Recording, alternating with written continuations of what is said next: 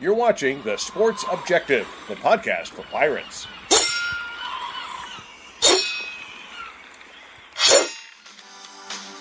You're listening to Absolute Empowerment with Coach Jeff Connors on The Sports Objective. Join Coach C, a USA Strength and Conditioning Hall of Famer, every Monday night as he and a variety of guests, including former players, former and current coaches, pastors, and others will discuss relevant issues in coaching today's athlete, with the goal of equipping the athlete and those coaching them with the physical, mental, and spiritual armor necessary to live their best life. Here's Coach Connors. Welcome to Absolute Empowerment. Today is a very special show because we have a legendary collegiate and NFL strength coach with us, Kent Johnston. And Coach, I am so honored to have you on the show. Thanks a lot for taking the time to come on. Coach, it's my pleasure. Just enjoyed to be here with you. I want to talk a little bit about your background first, as far as your coaching background. I know that you played defensive back at Stephen F. Austin, and a man of my own heart. I was a defensive back at Salem University in West Virginia, in West Virginia back in the late 70s. And I always tell people I was the last white corner in college football, but I don't know if that's true. But also you were at Alabama with four NFL teams, the Bucks, the Packers, actually from 92 to 98, the Seahawks, and then later with the Browns. And you also had a stint back at Alabama. And in 1997, you were voted the NFL Strength and Conditioning Coach of the Year in the NFL. So congrats on that. Coach, you've had a tremendous career. I guess the first question I want to ask you is, I'm assuming you worked with the great Al Miller. I worked with the great Al Miller, and he obviously was probably more influential in me getting into our line of work than any other guy. It was kind of odd because I met Al back in the late 70s, 1979. He had gotten out of coaching for just a while, Coach, and he had come to Waco, Texas, and I was a high school coach. And he ran a fitness facility. There was a guy here in Waco that had partnered with Arthur Jones, the Nautilus guy. Oh, yeah. And they actually built Nautilus West just east of Waco, but Al was in the middle of that, and he controlled the fitness. And I was just a high school coach that came in there, and he took me under his wing, and he began to teach me. I never had any goal, Jeff, to be anything but a high school coach. I was very happy. That was where I wanted to be. But Coach Miller, through that relationship, opened up a lot of doors for me. And I went on to Northwest Louisiana, where he had coached as a graduate assistant. And Al he took me to Alabama with him when he went there, Coach Bryant's last couple of years as a graduate assistant. So we developed a lifelong friendship. He's the top of the line as far as I'm concerned. I'm probably a little prejudiced, but I'm being honest about that as well. So, yes, I love Al Miller for a lot of reasons. Yes, sir. And somewhere on YouTube is my podcast with Al. So if you get a chance, listen in on that. So I thought we had a real good conversation. Yes, you do. I really enjoyed that. And we talked a lot about his background growing up and so forth. It was very interesting. Yeah. So we kind of met when I was, George Koonce would come home in the summer, and I was kind of indirectly one of your assistants helping with George. Yes, and, to get George ready for those 4 300s in 25-yard increments that you ran, I believe. And how much rest did you take between those, Coach? Coach, that's been so long. And I did a lot of stupid stuff when I was a younger guy. I mean, I still do a lot of stupid stuff as an older guy. but I've tried to whittle that window down a little bit. So I probably wouldn't even do that test if I was still in the same role today. But I can't even recall all I know is George always came in real good shape. So I knew you were doing a job with it. Well, I appreciate that. And I got to visit the one time, and I had a great time when I came up there. And, I think we ended up at some bowling alley or something. I mean, I guess that's what you do up there in Green Bay. And that's all you do in the winter. Yeah, everybody's got a bowling ball with their name on it, customized, I think. They sure do. So, Coach, this show, I don't make any bones about it. It's a Christian show. And, the objective is to have highly successful people who have a testimony of faith work to bring athletes and coaches to a higher spiritual life. Any way that I can do that here in my I guess you could say my later years of life. That's what I'm specifically trying to do with the podcast. I'm really enjoying this. Talked to so many coaches, and our friend Jerry Palmieri came on, and I really enjoyed that as well. So just wanted to mention that while we're talking here, if you want to throw anything in as far as your faith goes, I mean, feel free to do so. And I will ask maybe a couple specific questions as well, but I think we're probably on the same page with that one. Yes. So I wanted to ask you, before we kind of get into your story a little bit, it's interesting to me, always talking to coaches, particularly coaches that have been in the NFL. What were the characteristics of the most successful NFL players you coached? Can you just hit that for me? Yes. Well, I'm going to start, and I just put this in a book I finished writing, but you mentioned this, so I'll start with this.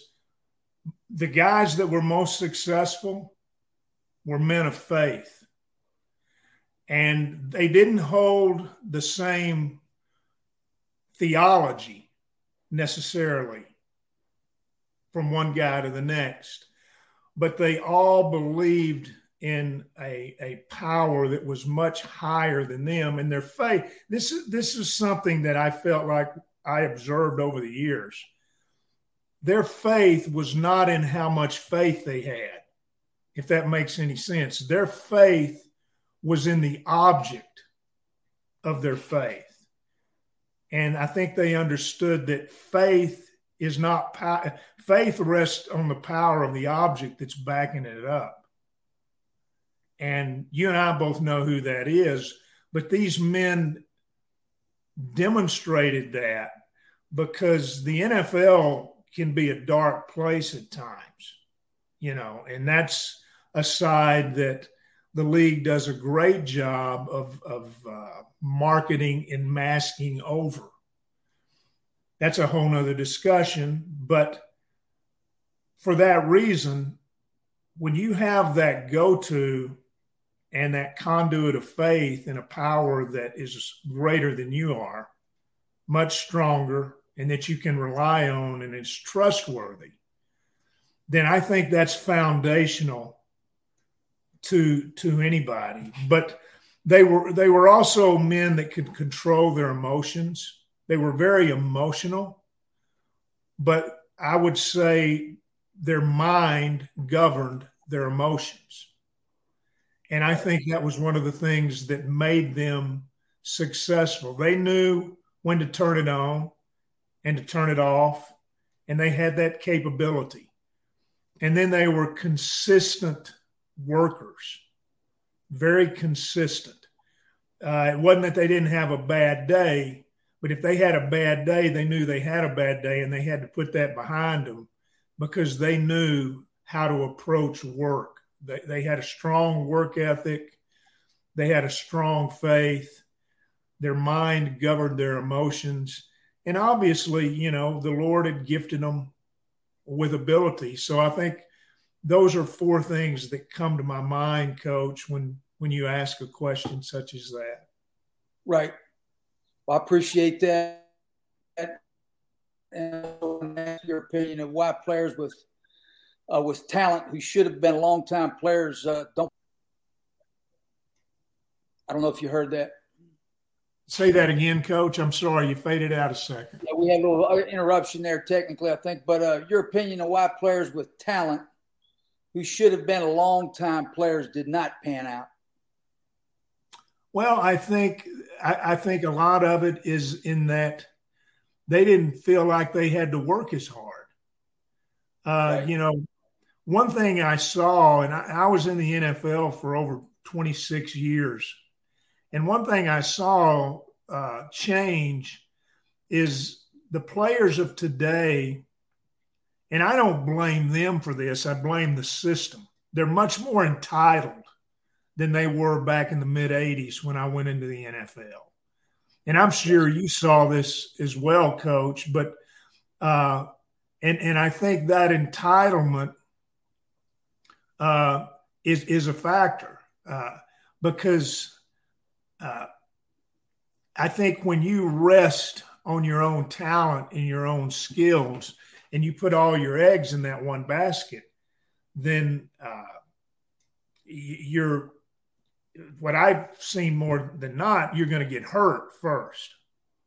Because if you don't learn to manage and take care of your body with a strong work ethic, most of those guys end up getting hurt. And they're not as resilient as the guys we spoke of a moment ago. So I think that's one factor. But I think that the very mindset that talent alone will carry you is it's a deception. It's a strong deception, and I think it prevents many of these guys from ever achieving their optimal potential. And that mindset, I strongly believe this. I believe that recognizing and preventing that type of mindset is the responsibility of coaches. And you got to treat everybody fair, but you can't treat everybody the same way. Right. And I think it calls for wisdom. And that's why I've always believed coaching is not a science, it's more of an art that utilizes science to back up what it does. But the art of coaching is what separates great and good coaches from very average ones. I think that's a great point, Coach. Talking about, let's say, character through spiritual strength, can you talk a little bit about Reggie White? Yeah, I probably may have trouble talking about Reggie White without tearing up, so forgive me if that happens. But Reggie White, first and foremost, was one of the best friends I've ever had. And I don't understand God's timing. I don't understand many of the things we walk through. But when Reggie came to Green Bay in, I believe it was 93, in that day, he was one of the first big name free agents. And he came, and we didn't think we had a shot at Green Bay because he was going, he was making the world tour. And he came in, and I met him, and I could tell then there was something he and I had an affinity for.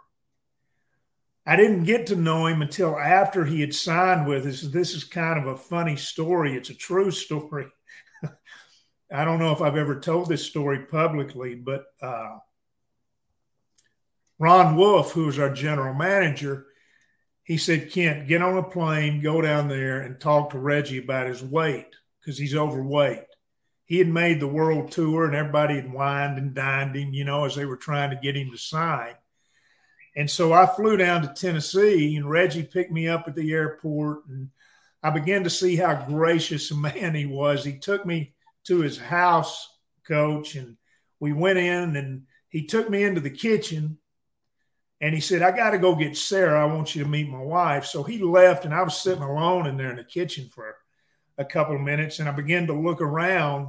And the first thing I did is I saw his refrigerator, and it looked like what we used to call a walk-in cooler. It was so large. But this was what impressed me. There was a chain with a big lock around both handles. The refrigerator was chain locked. And then I looked at all the cabinets. I know. I looked at the cabinets, and the cabinets and they were real nice cherry wood cabinets, I believe. Well, they all had padlocks on them. And so Reggie came back and he introduced me to Sarah. So I was afraid to ask the guy because I still didn't know him, but I knew I was going to have to get around to. So after they were very gracious, they had a meal for us. And later that night, I felt a little more comfortable. I said, Reggie, you got to tell me about locking your refrigerator and these padlocks on your cabinets. And he said, yeah, he didn't say anything, actually. He just kind of ducked his head. But Sarah, his wife, jumped in and said, I'll tell you why I can't, because the man's got an eating problem. And she said, I understand who's paying the bills. And what she was saying to me, she said, you don't worry about that side of it. I'll take care of that.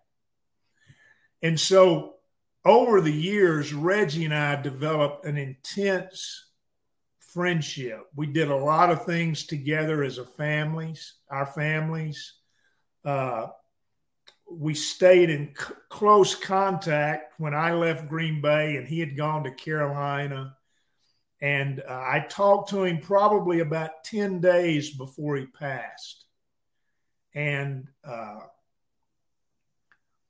it was a good conversation. But something that I'll share here, which I do share in this book I wrote, but my wife, Reggie died on a Saturday evening or Sunday morning in his sleep. And we were in Tuscaloosa, Alabama. You mentioned part of what I had done, but at that time I was coaching at the University of Alabama. I think it was 2004. And I walked in our bedroom. We had a little love seat in the bedroom, and my wife was sitting on the couch, Jeff, and she had this look like she was scared on her face. And I said, baby, what's wrong? And she said, Kent, I have no idea what's wrong, but something is up with Reggie. She said, he is all over my spirit this morning. Wow. And she had no clue he had passed when she made that statement.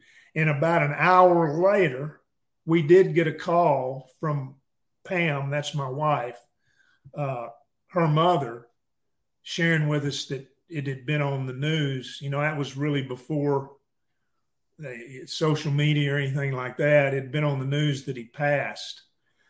But it was a big shock to us. But I can honestly say, Coach, and our relationship was rooted in our faith in Christ. And but I can honestly say that he's one of the best men I've ever known.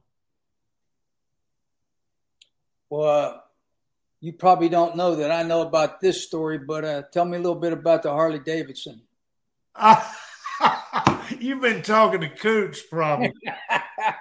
Well, Reggie, he loved to act. He was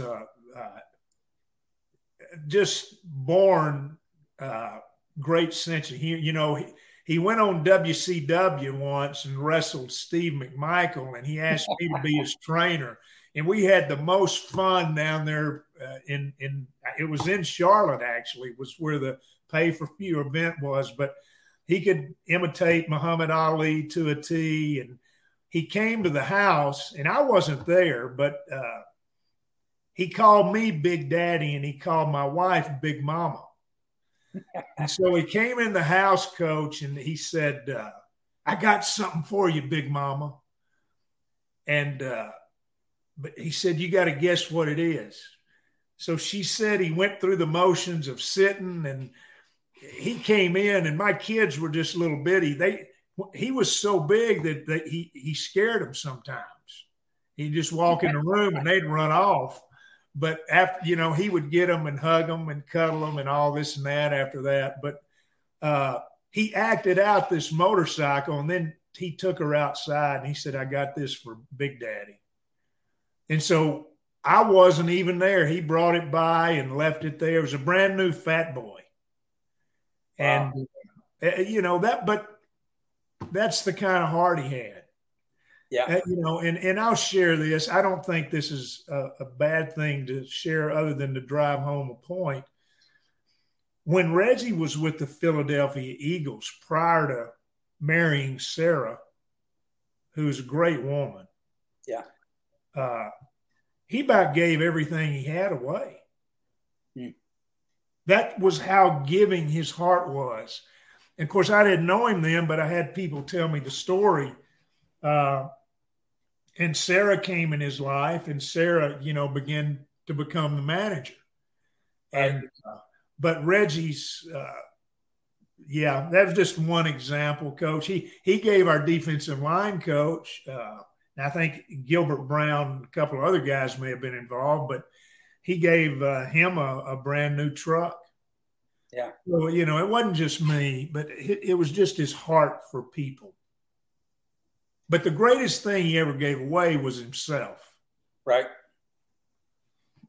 Well, I'm sure he had a lot to do with the leadership on that team. And yes, sir. I'm sure that many, many players were edified through knowing Reggie White. And I just wanted to make sure that we mentioned that, of course. And I'm glad you did, Coach. I was at UNC Chapel Hill, and for whatever reason, Reggie was there. I have no idea, but the elevator opened down on the bottom floor one day. I was about to go up to the offices, and there stepped out Reggie White. So I had the opportunity to at least meet the man. That is so awesome. Yeah. So it was awesome, no doubt. Jerry Palmieri, I don't know if he sends you this. He may send this stuff to you too. He sends me scripture every day. Yes, sir. He does me as well. And so today I was reading, "For it is with your heart that you believe and are justified, as with your mouth you confess or saved." Romans 10:9-10. Salvation is a two-step process. You first believe with your heart. The heart is not only a place of emotions within the body, but also intellect. Belief with the heart results in commitment. And I just mentioned that because I believe that I don't know all the reasons that the Packers were successful, but I know the teams that I coached over the years that had success. I think I coached 16 bowl teams that I'm proud of. But, we talk about the heart. And at East Carolina, we talked about the heart of the Pirate. And we also even had an award that was called the Heart of the Pirate. But, I just wanted to mention that belief with the heart results in commitment. Yes. And I don't know how you feel about the teams that had great success that you coached, but the teams that I coached definitely had heart, and I think that's something people don't talk enough about, in my opinion. I would agree, and I will stand in that line with you that the successful teams I've been on, they all were teams that had a lot of heart. Yeah, no doubt. Well, could you just tell me a little bit about your story as far as where you grew up, maybe your involvement in athletics growing up, and people that influenced you, maybe influenced your faith, your family, your mentors, coaches, whoever. So, give me a little bit of information on the childhood of Kent Johnston. Yeah, well, that's going back a ways. I'm from Central Texas. Yeah. I grew up in a little town called Mexia, Mexia. Looks like it's pronounced Mexia. Okay. But it's about 40 miles east of Waco, where we live now. And I had a great upbringing. My dad was not saved until later in life. But I had a very godly grandmother who was very influential in my life. So she was very influential spiritually in an early age. Yeah. And then in high school, I had one coach, Coach Eddie Walsky, he's kind of a legend down here in Texas high school coaching, who was very influential on me. I was an average athlete. I liked to do as much stuff as I could coach, and I knew I had to work a lot harder than some people. But that was the mentality I had, and I tried to always apply myself best I could, with what I had to work with and the knowledge base I had. I had a very godly woman in Mahia. In my junior year in high school, she began to invite high school students into her home to teach Bible study. And I probably grew more in those 2 years as a young believer. I went to Stephen F. Austin. I actually went to Baylor a couple of years, and then I've transferred to Stephen F. Austin. And I was a defensive back, like you said. But, in those days, everybody ran the veer or the wishbone. Yeah. So there's no way I'd be a defensive back if in today's level of football with the schemes that I would not be back there. But at any rate, I enjoyed that and got out, began high school coaching, as I mentioned a little earlier, and just tried to go. And by God's grace, I just met people. I met people that were willing to help me, and I wanted to help them. I didn't ever want to disrespect them. I did, and I would say this, and maybe this can serve as some encouragement to some fellow believer out there that might be listening to this. I did have a period in my life that best way I know to put it is I misrepresented Christ in my lifestyle. And that went on for about 5 or 6 years until I met the woman that I ended up marrying. But, there are many times that during that 5 or 6 years, I just wish I could go back and undo a lot of the things I did. Very selfish things, very things that would lend one to believe that I wasn't even a believer at the time. But I'm one of the, and again, Reggie and I didn't see this the same way, but my particular belief is once God grabs hold of you, he doesn't let go of you. Yeah. If I had to hold on to God and my salvation was dependent on me holding on to God, I would lose it. But I trust he holds on to me. And again, there are people that see that differently, and that's fine. But I know for me, it had a lot to do with turning me around because now I'll say this, Coach, he disciplined me very severely. That's physically. And that's a whole nother story. But sometimes God has to put you on your back for you to look up again. And I don't, those were scary times. I would never want to go back there. Yep. But I can honestly say this. He didn't give me what I deserved because I deserved a lot worse. He was very merciful, even in the midst of the discipline. So, and then, he got us realigned, and he gave me a phenomenal woman as my wife. She's, the joy of my life physically here on earth. And we've been very blessed. We've got 4 sons. And she's, we work together on the same projects. So at any rate, that's kind of a few moments of where I've been briefly, Coach. I got you. Yeah, when I was younger, I felt like I was invincible and could do anything, and there'd be no repercussions or consequences. Yeah. And so I went through the same type of phases, probably for longer than you did.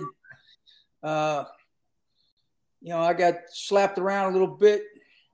God woke me up with a melanoma, then a hip replacement, then I had bradycardia. And so, those things give you a wake-up call. Amen to that. Hey, I'm squatting heavy now. I feel great. I do cardio like a maniac. I mean, I'm on track now. That's I cool. feel like I'm on the right road. You know what I'm saying? I mean, right. So thank God for the grace and mercy of allowing me to get back on track. That's great. And jerking a knot in my tail. Yeah. So, so I feel all that with you. And I think a lot of us, as we get older, we start experiencing these physical things and like, wait a second, I bench pressed over 400. What's going on with this thing? I mean, so. Yeah, we end up shriveling a little bit. That's no doubt. But I got a gym in my garage. I'm going to get it about 5 or 6 days a week. So I'm not going to go down. Not going to go down easy. Keep it up, Coach. So, what do you think the difference was? Maybe a couple of things in training collegiate players with NFL players. Well, I think I would say this, Coach. First of all, I think the mentality is different. I think in the NFL, I had to do a lot. In college, at least in the age that you and I worked in, you could pretty much expect you were going to tell somebody to do something and they were going to do it. Well, in the NFL, you have to do a lot better job of selling yourself and, proving that and what you ask that player to do is the best case scenario for them. A lot of the programs, in particular, as I got older in the league, and again, the last job I had, as we were talking before we began the interview, was with Carolina as a director of player wellness. But we customized and individualized the programs for the guys based on what their individual need was. The other thing I saw is that when you get up in that area, it's different for every player, Coach, because I think everybody biologically, they may age faster than their chronological age due to a lot of things. It could be they're just worn more. It could be they have suppressed immune system function. It could be due to a lot of different things. But the older guys, their body, their central nervous system has been exposed to so many different training techniques that it really becomes difficult to elicit a good training response with those guys. So just interjecting little new things that they had not been exposed to throughout their career. And in order to do that, you have to just sit and talk with them and pick their brain. Well, what have you done? What did you do as a rookie? What progress has you made? So, it could be something simple like adding bands to a squat. Right. Or, some little trick like that, just changing the resistance method somewhat, from accommodating the variable and things like that. So I think that those two things stand out. One is the mental state of that player. They're men. They're grown men. They want to be treated. If you don't treat them like grown men, and they don't, I always had the pro guys have input into their program. Yeah. Because there were so many ways to skin a cat. And I didn't do that in college. I didn't operate the same way. And then the other thing I would say is the older a guy gets in the NFL, I've always believed this, and I spent almost all my career working in the return to play area, being coordinated with doctors and the athletic trainer and the PTs when somebody got injured. But one of the key drivers of injury is movement dysfunction. And almost every older player in the NFL has some level of movement dysfunction. Many times, and most of the time, that movement dysfunction is correctable. You just have to hone in on what, for instance, if a player is moving with overpronation in his ankles, then a lot of times that overpronation can be corrected. But if it's not corrected, it's going to lead to injuries up the chain. A lot of times a player will develop valgus as they get older. Yeah. And of course, if you don't eliminate valgus, you're more susceptible to MCL and ACL injuries. So it's diagnosing movement dysfunction. And to be honest, that won many players over. Right. That was one of the, because they, like I said earlier, they had done so many things. There's not enough people in our field that are educated at discerning movement dysfunction. And when our athletes are traveling through the sagittal plane, through the frontal plane, and through the rotational plane.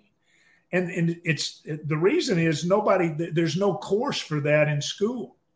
None of us learned that in school. I went back and checked when I wrote a book about developmental movement skills for children. I could not find one university in the United States of America that taught a class that was strictly devoted to movement skills, like how you walk, how you run, how you sprint, how you slide or shuffle, how you jump and land, how you decelerate. Although there are 36 basic movement skills.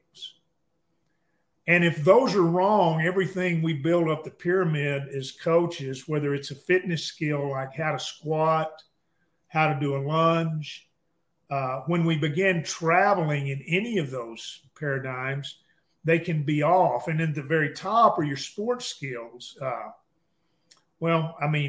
It's just a cascade. And I think movement dysfunction is one of the, outside of correcting somebody's lifestyle, I believe movement dysfunction is one of the most correctable drivers of injury that exist. Yeah. And so that's where I'm working right now is with just athletes and other coaches in this area of movement dysfunction and corrective therapeutic work or exercises to set it straight. But it's a big deal, and it's a very big deal in the National Football League. Yeah, I was exposed early to went down to the Philadelphia Eagles, see what they were doing, and met Ronnie Jones, and he brought in Kevin McNair, and Kevin McNair was one of the first people I've seen that even talked about postural integrity. Yeah. And basically, I think I spent half my life coaching people away from anterior pelvic tilt. So, yeah. But, Kevin was one of the first people I ever heard about, who was actually coaching speed for football and talking about force application, postural integrity, body position, foot plant, all these different things, arm stroke.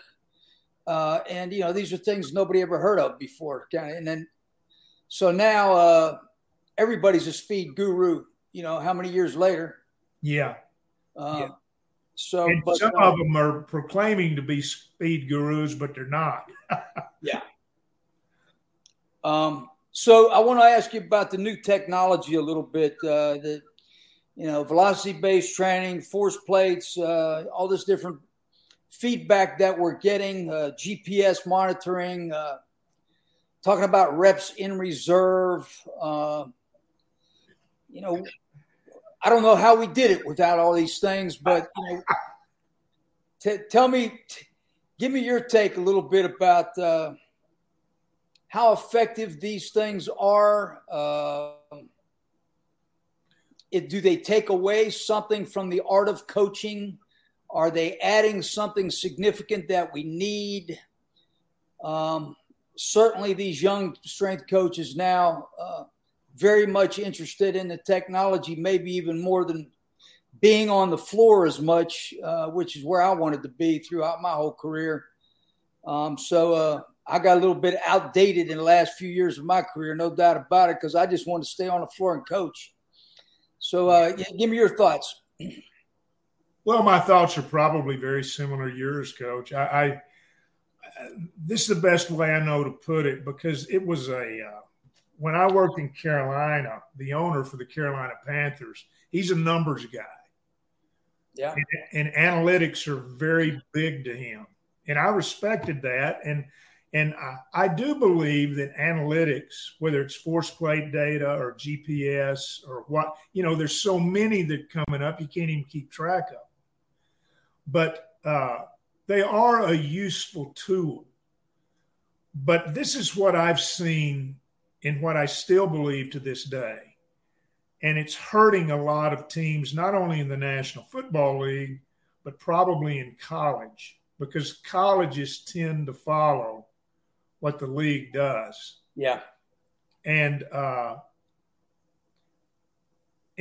it's this. They're not looked on as just a tool or one more tool you can put in your box or arrow you can stick in your quiver. But they're driving the entire ship. Right. And analytics cannot drive the entire ship.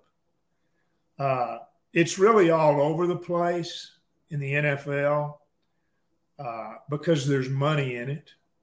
Right. And but this is the best way I know to put it. Barry Rubin is a very good friend of mine. He was probably the dearest friend I ever had in the NFL in terms of and I had some really close friends in the NFL that were fellow strength and conditioning and athletic performance guys. Well, the Kansas City Chiefs do not even use GPS units. They don't wear them. Yet, but they just won the Super Bowl last year. Right. So Rube was all about training. He was all about, and what he didn't, this is what I loved about Barry. What he didn't know, he tried to get people in to help him in areas he felt like he was a little weak that could bring him back up. And don't get me wrong, he's a strong, knowledgeable guy. But for instance, he brought Derek Hansen in to assist the Chiefs with speed work. And so there's a lot of coaches that don't want to do that. And I respect that because everybody's got to make their own choices. Yeah. But I respect, and I was always kind of like Rube was, I want to get people in to help our players who were smarter than I was. And what I saw that it wasn't the gimmicks, which I want to use that term real loosely because as I said earlier, there's a lot of analytical tools that are very good. I think they're like force plate readings. I'm a big, especially in return to play work, huge believer. Yeah. A lot bigger believer in force plate readings than I am the 3-hop test that's been traditional. And it gets back to this movement dysfunction thing we were talking earlier.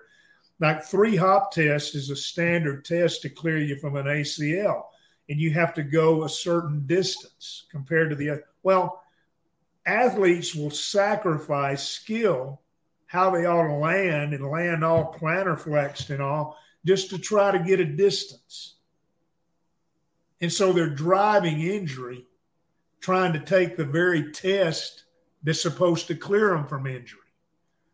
Force plates don't do that. So my only point in bringing that up are there are good markers, new technological markers that seem to exist out there. But to be quite honest, some of them are so new that I think if people tell you they know what they're talking about with all this data about them, I'm not sure they're being honest because they haven't even been around that long.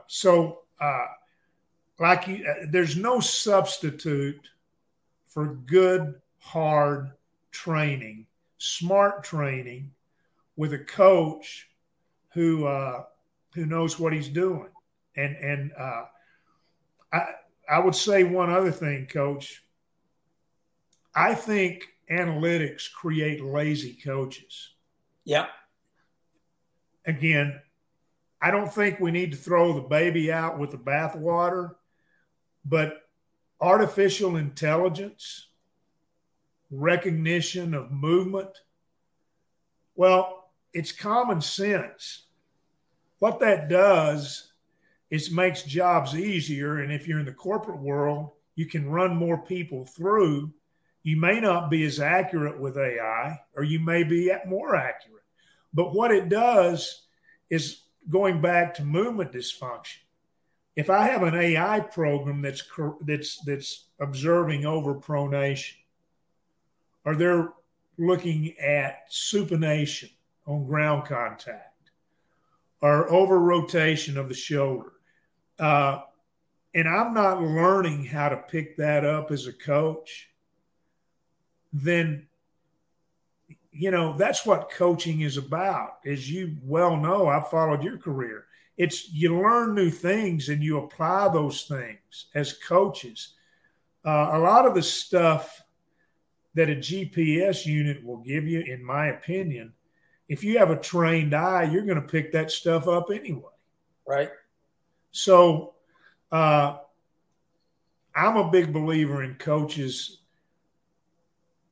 being forced to learn certain things they should learn rather than depend on some machine to acquire the data for them. I agree. My favorite thing in coaching was watching people move. That was my favorite thing to do. I would agree. Because that's what football is. It's movement. Yes. That's a good word, Coach. I wanted to be on the floor, on the field. I want to watch people move. I don't want to sit in front of a computer. I mean, that was my deal. So, well, I certainly would stand in that line with you. Yeah. It's all about the people, and again, getting the right people around. You get the right people around, you're going to have a successful program, with or without analytics. Right. Well, I'll tell you what I'm going to do is give you just a few things that I've believed over the years, and I'd love to hear comments. So, and these aren't very highly scientific. Number one, get your reps. Yeah. So, I look at this APR. I mean, I don't know what all they call the different things that you do for rate of perceived exertion, reps in reserve. Hey, look, I got coaches out there in every rack. If you can't get your reps, you got the wrong weight on the bar. And guess what? We're going to lighten the weight because we want you to get your reps. Yeah. But if we want you to get stronger, we'd like to see you add weight to the bar because that's how you get strong. Right. But number two, move the bar with intent. Yep. So everything you do is with the intent to be fast. And when we look at this VBT, and of course, I use Tendo units for many, many years. I use them in different ways. One of my favorite ways to use a Tendo unit was a block clean, looking at 1.2 meters per second, which was equated with about 76 to 79% of a 1 RM.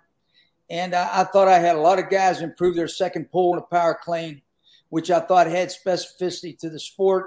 And basically, I had 3 guys at power clean over 400. Wow. 10 guys at 374 or better. I don't know how many at 352 and better, but I felt like that there was transfer there. So that was my own opinion. And I wasn't afraid to snatch people either. Right.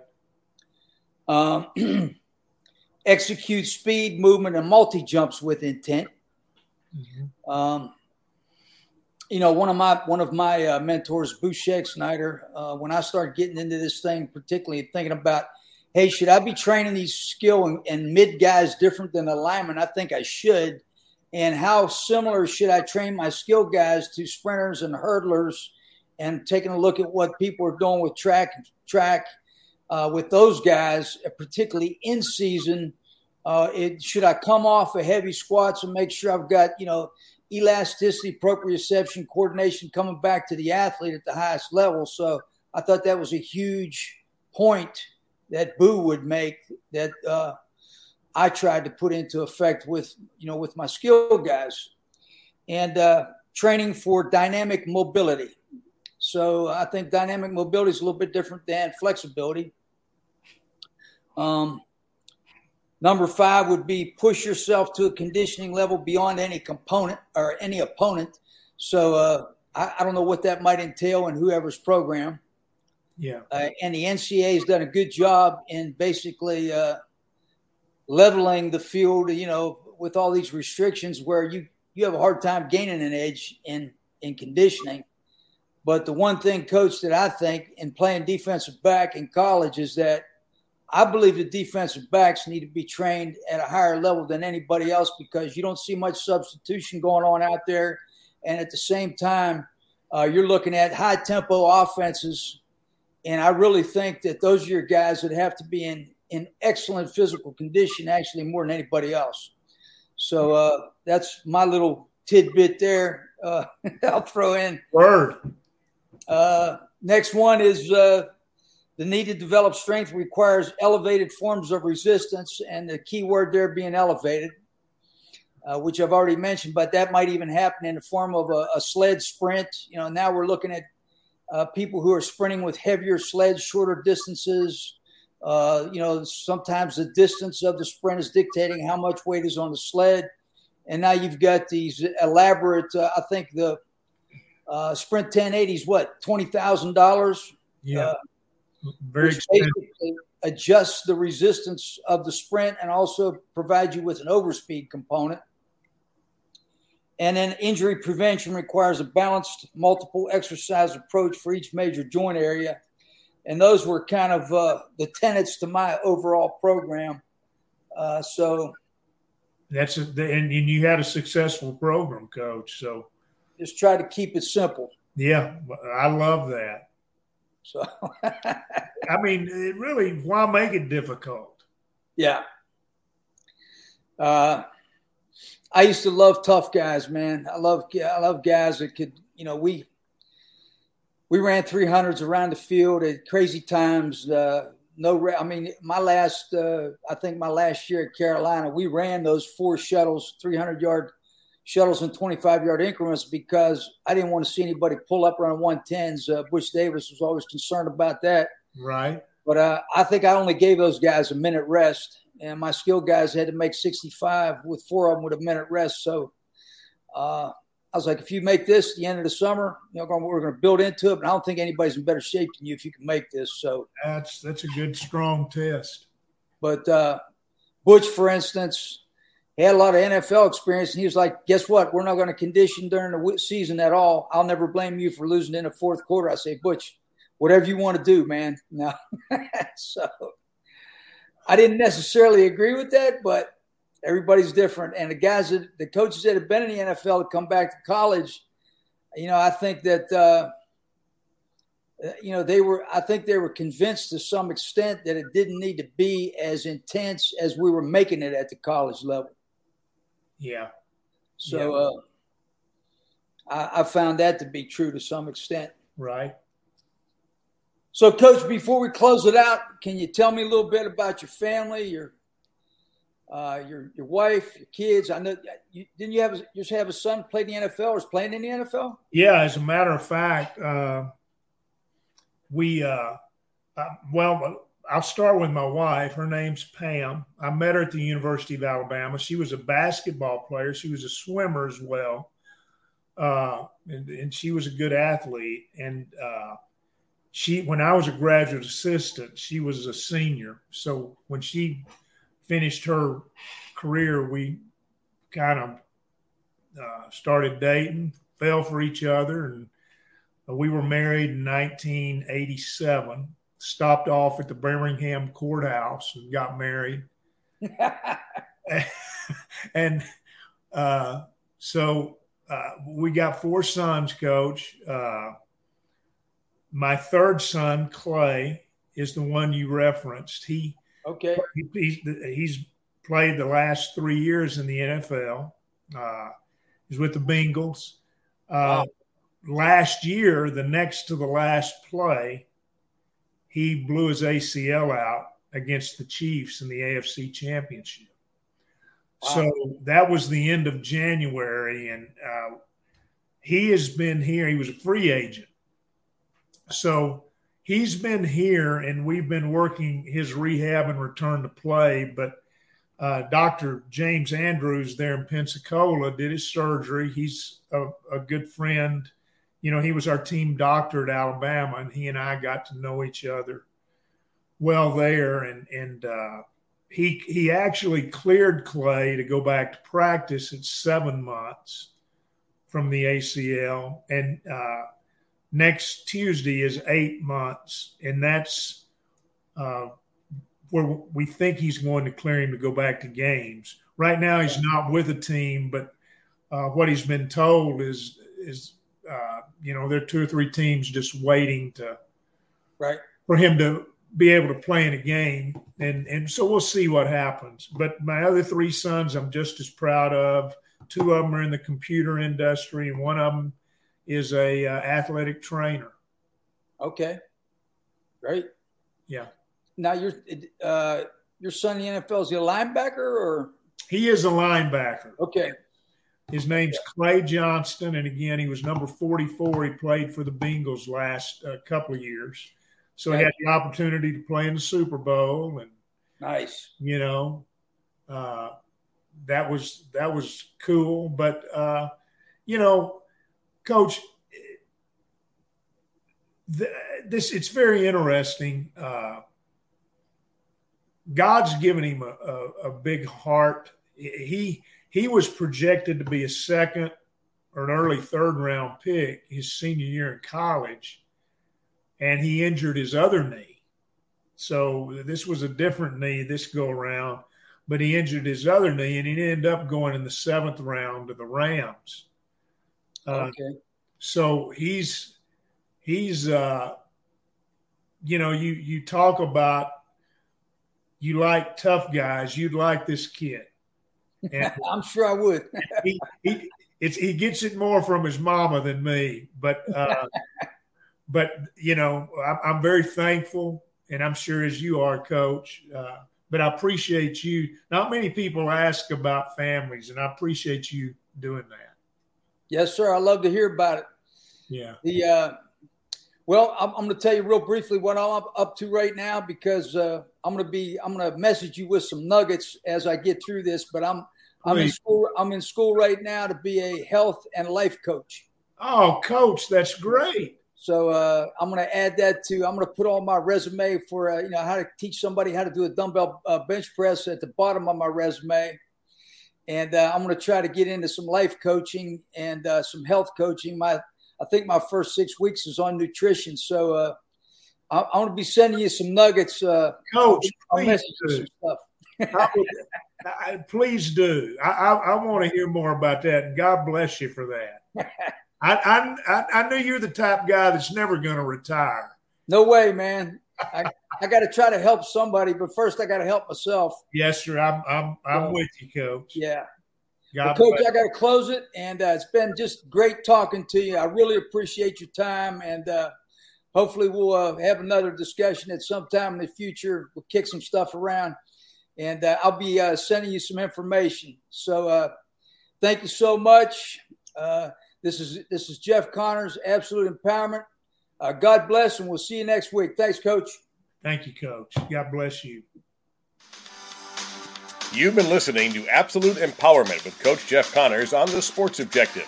Join us every Monday night for a new edition of the show. Listen to the show pretty much everywhere podcasts are found. Be sure to follow us on social media at The Sports OBJ on Twitter and TikTok, at The Sports Objective on Instagram. Like and follow our Facebook page and subscribe to our YouTube channel. As always, we appreciate you listening to the show. And go Pirates!